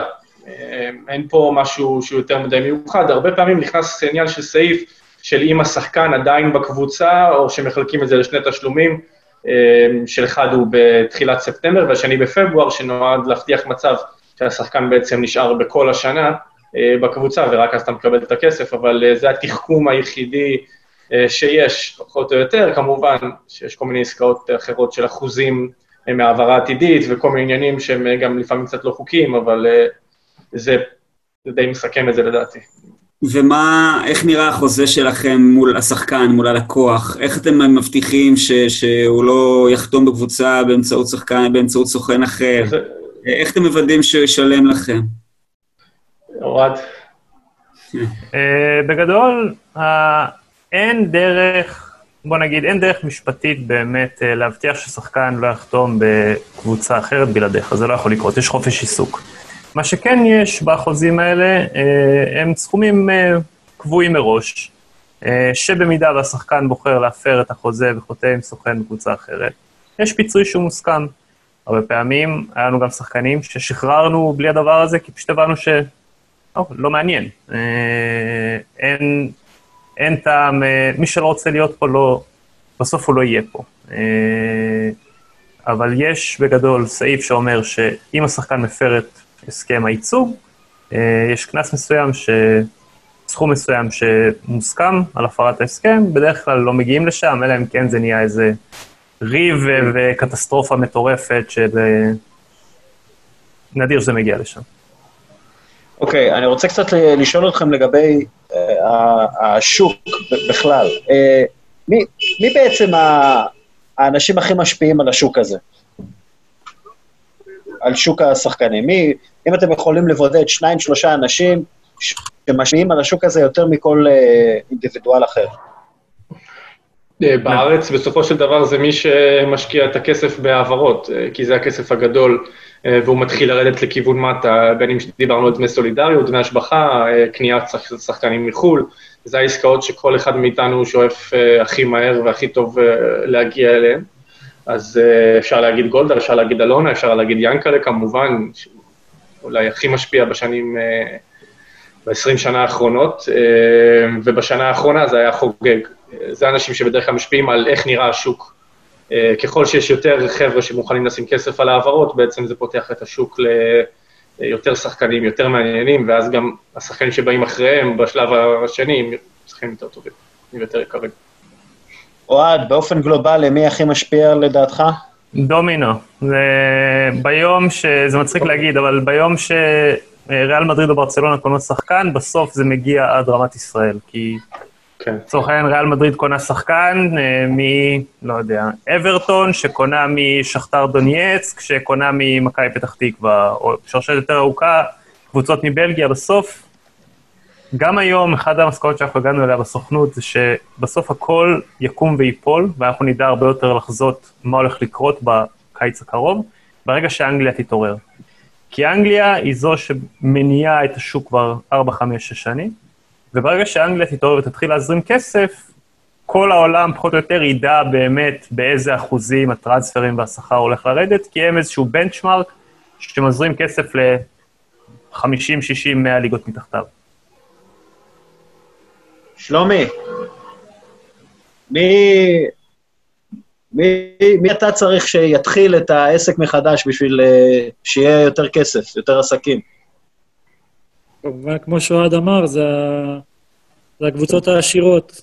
בישראל זה הקבוצות העשירות, בעולם זה הקבוצות העשירות. גרמניה, אנגליה, פריס סן ז'רמן, והארבע הגדולות בספרד. וכמובן שעוד כמה קבוצות עשירות באירופה, אבל בלי זה באמת הכדורגל יחזור אחורה. שים לב שגם הכדורגל באסיה קצת הולכים אחורה, אם אתה שם לב. אז מי שיוביל בשנים הבאות, זה כמו שאוהד אמר, זה אנגליה, אני אוסיף לזה את גרמניה, שהיא הפכה להיות שחקנית מאוד, מאוד גדולה, לדעתי היא באותו לבל עם אנגליה, כי אתה רואה שהיא קונה שחקנים ב-40 ו-50, ומוכרת להם אחרי שנה, שנתיים, ב-100 מיליון. המודל הגרמני הוא המודל הכי טוב שיש, מבחינתי, כל פעם זה דעה, הם עובדים הכי נכון, הכי טוב, שחקן שקנו בגרושים, מוכרים אותו חזרה ב-100 מיליון, אנגלי. גאונים. למה הם הכי טובים, דרך אגב? מה מיוחד אצלהם? המנטליות היא שונה לגמרי, אין שם לחץ של לקחת אליפות או לקנות שחקנים בכוח, כאילו בגלל שהקהל דורש, בגלל שהטלוויזיה מאוד. באנגליה הרבה כוחות ששולטים בכדורגל שם, זה זכויות שידור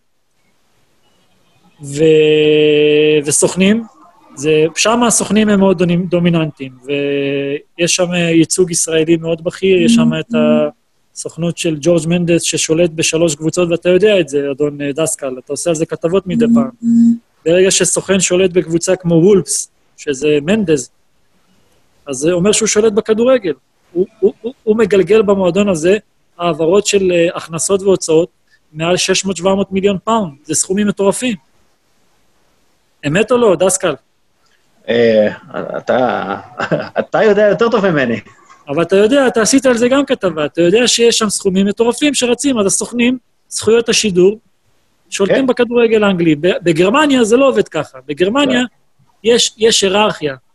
זה המודל הגרמני, זה כמו, אי אפשר, ממש, אתה יודע, כמו מפעל, זה פקטורי. הם יודעים לייצר שחקנים, הם יודעים לקנות שחקנים, להשביח את השחקנים, כמובן שיש נפילות, יש סטיות תקן, אבל בסופו של דבר, הם על הגל הכי בטוח. אני אמשיך את שלומי, ואני אגיד שהמודל של 50+1, זה בעצם מה שקורה בגרמניה. גרמניה לא יכולה, מועדון בונדסליגה לא יכול להתבסס על השקעה פרטית של בעלים. כלומר, העובדה שבמשך 20, 30, 40 שנה, אני לא יודע כמה שנים זה ככה, אבל הם חייבים להתבסס על הכנסות טבעיות, פלוס הלוואות שהם לוקחים מבנקים, מכריח אותם כל הזמן לפעול תחת קאפ מסוים. וברגע שאתה כל הזמן פועל תחת קאפ מסוים, אז אתה חייב לייצר כסף. ברגע שאתה חייב לייצר כסף, אז כן, אתה הולך ומחפש את הסנצ'ו ב8 מיליון שמקור חזרה ב100, או אתה הולך ומסתכל בכל מקום. ברגע שכל בעלים... או דמבלה מצרפת ו100 מיליון לברצלונה. בדיוק. אז ברגע שבעלים, ואני מאמין שרוב החבר'ה פה ראו את סנדרלנד טיל לידי, שאומרים שבאמת יש, אגב, בישראל זה גם ככה, יש מין מנטליות של, שלח את הצ'ק לבוס, שלח את החשבון לבוס, הוא ישלם. הרבה יותר, הכספים מתפתחים לרמות שהן לא נורמליות, ובגלל זה גרמניה חייבת למצוא פתרונות. אנגליה לא חייבת, כי הכיסים מאוד עמוקים. בדיוק, ובאנגליה זה לא רק סנדרלנד, זה פורסמוט, זה פולאם, זה עוד כמה קבוצות כהתנהלות שהיא לא אחראית מבחינה תקציבית, הביאו להמון אגדות כדורגל להיעלם. כן. טוב, חברים. לי יש שאלה, ואני ארצה אחר כך לתת כמה שאלות אחרונות לכיתה, ונתחיל לסיים. לאחרונה שמעתי גם מתבטאים בעניינים האלו, את חלקכם, שכמובן יש אינטרס שכמה שיותר שחקנים ישראלים יצאו לחול, יהפכו להיות ליגיונרים, זה מאוד ישפר את הנבחרת שלנו באופן ישיר, סטטיסטיקה מאוד מדויקת, ככל שיש לך יותר שחקנים בליגות בטופ 5 ליגס, סיכויי הצלחה הבינלאומית שלך יותר טובים, כמובן שלסוכנים יש אינטרס כזה כי הם ירוויחו יותר כסף, הכדורגל הישראלי ירוויח, הליגה תשתפר. מה לדעתכם, אוהד, בועז, שלומי, כל אחד מכם יש לו גישה די מעניינת, אני חושב כשלעצמו בעניין, צריך לעשות פה בישראל, ויסייע לשוק להפוך להיות יותר תחרותי, על מנת שיותר שחקנים יוכלו לצאת לחו"ל. למה בישראל יוצאים פחות שחקנים לחו"ל מאשר מקרואטיה? איך אנחנו גורמים לעצמנו להפוך להיות סוג של, אוקיי, קרואטיה זה אולי אילנות גבוהים, אבל מה צריך לעשות על מנת להתקרב לכיוון הזה? אני חושב שזה שילוב של כמה דברים שדיברנו עליהם, פלוס עניין של הצבא. אז השילוב זה של דמי השבחה, בעצם איזשהו מנגנון אחר, כמו שדיברנו עליו מקודם, זה דבר שמאוד מאוד חשוב כדי לגרום לכישרון לעלות למעלה. אני אסביר את זה בקצרה. כיום המערכת כמו שהיא בנויה, לדעתי, מעודדת בינוניות. זאת אומרת, דווקא שחקן שפחות שמים לב אליו ופחות הצליח בגילי הנוער, יותר קל לו להתקדם בגלל מנגנון ההשבחה הקיים, וכמו שאמרת, אני צריך לדבר על זה בהזדמנות אחרת, וכמובן הצבא מאוד מאוד מגביל, שחקן ישראלי בגיל 20, אם הוא לא משהו מאוד מיוחד, לא יכול לצאת לחול. בגיל 19, שזה גילאים כבר שהרבה שחקנים יוצאים, אצלנו זה לא יכול לקרות, אלא אם כן הוא שחקן ערבי. וזה מאוד מאוד מאוד מגביל, וזה הגילאים, אצלנו שחקן כמו דור פרץ הוא בן 24, נחשב צעיר. תבינו שביום בעולם יש שחקנים שמלידי 2004 וכבר משחקים בוגרים. בפרו קנו שחקן יליד 2005, עכשיו קנו אותו במאנצ'סטר סיטי. אז דברים כאלה קורים בזמן שאנחנו מתלהבים, סליחה שנייה שלומי ממנור, שהוא יליד 99, שחקנים כבר שהם 5 שנים יותר צעירים ממנו, שזה שנות אור בכדורגל, זה רבע קריירה פחות או יותר, אפילו טיפה יותר, הם כבר נמכרים. ואנחנו מאחור, מאוד מאחור. אוהד? אז אני מסכים עם בועז לחלוטין לגבי המנגנון של ההשבחה. יש פה מאות, אם לא אלפי קריירות שכל שנה הולכות לפח, אצל ילדים שגבולים בשלשלאות. אבל אני חושב, אם יש דבר אחד שהייתי צריך לעשות בשביל לפתור את זה, הייתי פותח את הגבולות, מה שנקרא. אני חושב שהבעיה העיקרית, יש פה כישרון. אוקיי, להגיד שאין פה כישרון זה לא נכון, יש פה כישרון. אני פחות מסכים עם הקביעה שבגיל 16-17 אנחנו דומים למדינות אחרות, זה לא נכון, אנחנו הרבה מאחורה. פשוט לעשות 10 שחקנים מאחורי הכדור בנבחרת עד גיל 17, ולעשות 0-0 לא עושה אותנו ברמה.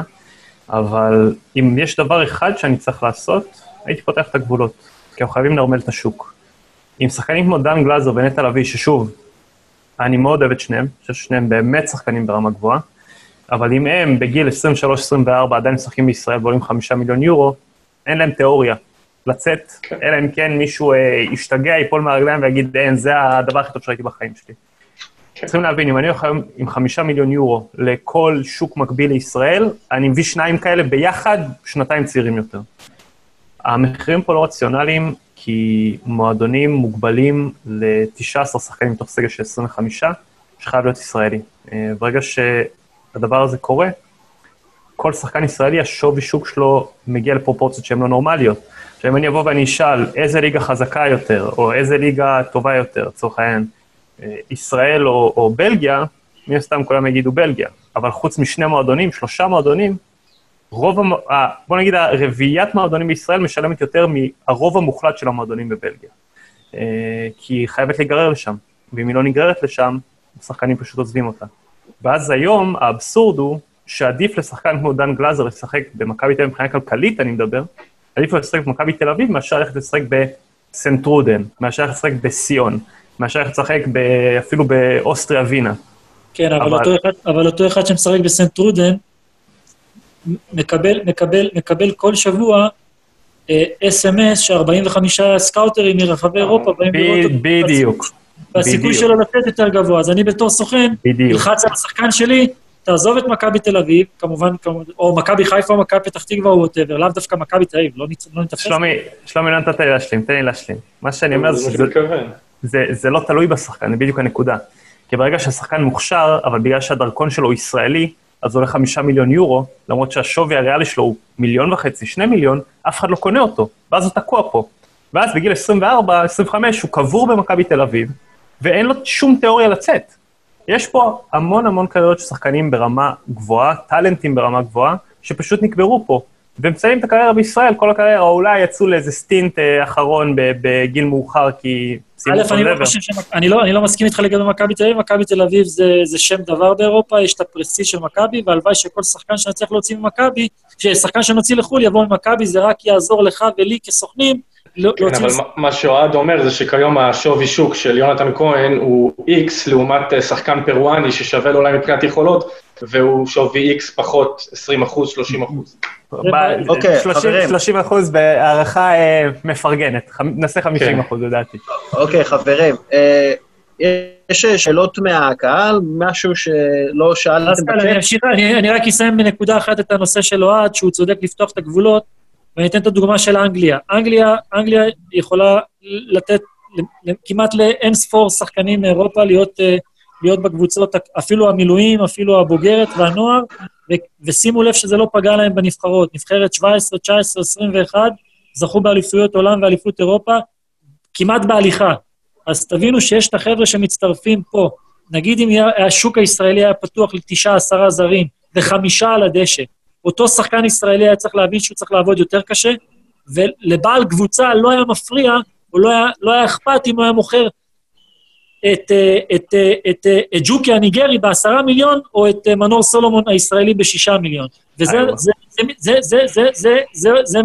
מתקשר לדורטמונד, שמוכרים את סטנצ'ו ב100 מיליון, שנכנסים לקופת המועדון, זה לא משנה גרמני או אנגלי, הם הכניסו 100 מיליון. ה100 מיליון האלה, 10 מיליון, 10% הלכו לאקדמיה, באקדמיה של דורטמונד, 10 שחקנים זרים, תיכנסו ותראו שזה היום בכל אתר אינטרנט. לכן צריך לפתוח כדי שיהיה פה יותר תחרות, וכדי שהשחקן הישראלי יבין שהמקום שלו לא מובטח. ברגע שיהיה לך היצע גדול של שחקנים, ככה גם תבינו שהכדורגל הישראלי יכול ללכת קדימה, אבל יש המון בירוקרטיות שלא תלויות, לא באוהד, לא בבועז, לא בי, לא באף סוכן, או באף בעל קבוצה שרוצה שיהיה יותר מקום לזרים. אוקיי, טוב. מהפה שלך, מה שנקרא, להתאחדות לכדורגל. אוקיי, יש איזושהי שאלה שאנחנו רוצים לשאול ולא שאלנו, או משהו שלא נגענו בו ואתם רוצים כן לדבר עליו? אוקיי. מישהו?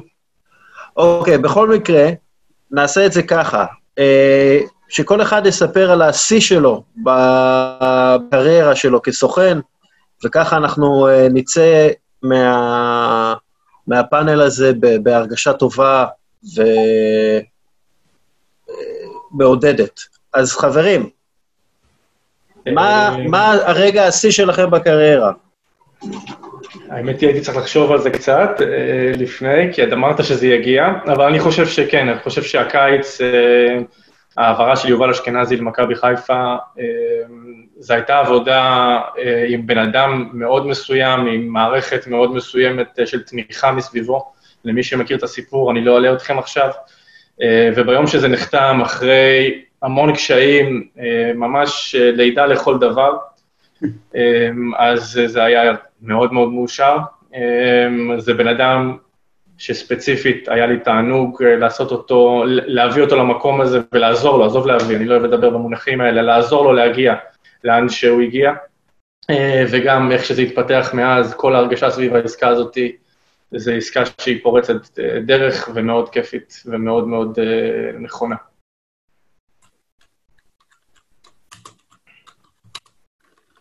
אוהד. אני חושב אין לי איזה רגע שיא שאני יכול, בוא נגיד, להישען עליו. אני חושב שזה הרבה רגעים קטנים, שמי עשה גם קשורים מאוד, בסוף זה הכל בין אישי, ששחקנים שאתה מאוד מאוד קרוב אליהם, שחקנים שאתה קצת פחות קרוב אליהם, ואני חושב בוא נגיד, שני רגעי השיא, והם רחוקים מלהיות הרגעים הכי רווחיים כלכלית שלי, נקרא לזה, אבל אחד היה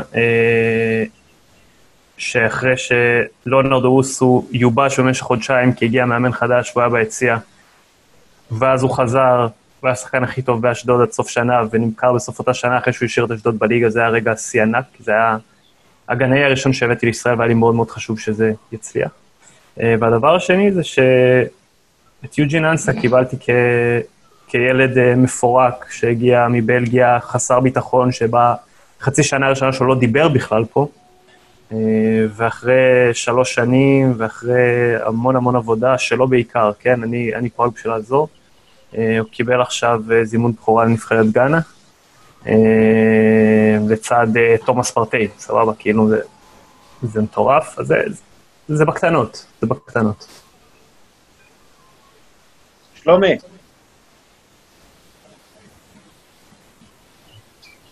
זה לעשות עוול עם שאר השחקנים, אתה יודע, כי כל שחקן מבחינתו, אתה יודע, כמו שאוהד אמר, זה אינדיבידואלי, כל אחד, וזה כיף לקחת כל שחקן, וברגע שאתה חותם חוזה ומתקדם עם מועדון X למועדון Y, זה כיף, אבל רגע שאתה יודע, זה כל פעם התעלות חדשה, סתם לדוגמה, אתה יושב לפני 2 במשרדים עם מנצ'סטר סיטי, ואחד מהחברים פה בפאנל היה איתי במשא ומתן על מנור סולומון, ולפני 3 חודשים הוא דופק להם גול שוויון. זה חלק מהדינמיות של הספורט. מחר בבוקר זה יכול להיות עם יונתן, עם עוד שחקן אחר או whatever, אי אפשר לקמת את זה ברגע שיא. באמת, כל הצלחה של ישראלי או שחקן שאתה מייצג, אם זה בחתימה או אם זה בהצלחה אישית של השחקן, אז זה כיף, אתה מבין? ניר, מה הרגע השיא שלך? אני מתאר לעצמי שהפאנל הזה, נכון?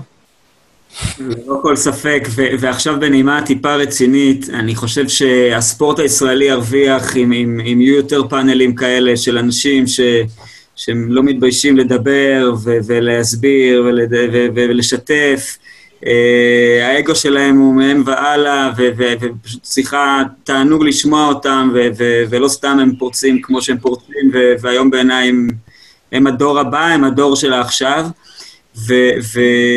ואני בהחלט, גם בהמשך עכשיו למה שדיברתי עם בועז, יחד איתכם, אני חושב שצריכים להיות יותר אירועים כאלה, על עוד נושאים, ולדון ולדבר עליהם, וככל שמגיעים להסכמות, אז לדחוף אותם קדימה, כי יש הרבה אנשים טובים פה בספורט הישראלי, הרבה אנשים מאוד איכותיים, הרבה אנשים מאוד מלומדים, הרבה אנשי מקצוע מעולים, ואין ספק ואין סיבה שדברים יתקעו מאחור, וזה חלק מהמטרה של כל הקורס הזה שאנחנו עושים בדיני ספורט, להראות לאנשים ללמד אותם על החוקים, ללמד אותם על כל מה שקורה סביב הספורט, ומפה אנחנו לוקחים את זה לעוד דיונים, כי זה מאוד מאוד חשוב. אז באמת אני מודה מאוד, א' לאורחים, לבועז, לאוהד, לשלומי, לך דסקל, לאבי מויאל של קריית אונו, שעושים עבודה אדירה בספורט. אין באמת, היחס שלהם לספורט הוא פשוט, הוא מקדם את הספורט באופן משמעותי. אני זוכר את אבי מויאל כחייל, עוד הוא היה האלוהים של הכושר הקרבי בצה"ל, והיום מה שקריית אונו עושה עם הספורט זה מהמשך ממש ישיר לאותה עבודה. גם תודה לך שרי על שארגנת את הכל ושהיה לך סבלנות לכולנו, ולכיתה אנחנו נתראה בשיעור הבא, תכף נעדכן אתכם בימים הקרובים על השיעור הבא, ובקרוב גם נוכל להתראות אני מקווה, ואם לא נמשיך להתראות כאן בזום. אז תודה. תודה רבה חברים. תודה רבה לכולם. תודה חבר'ה, הצלחה. תודה לכם, היה ממש ממש מעניין, ממש מעניין. תודה. התעלית הפעם. תודה. בהצלחה לכולם. תודה.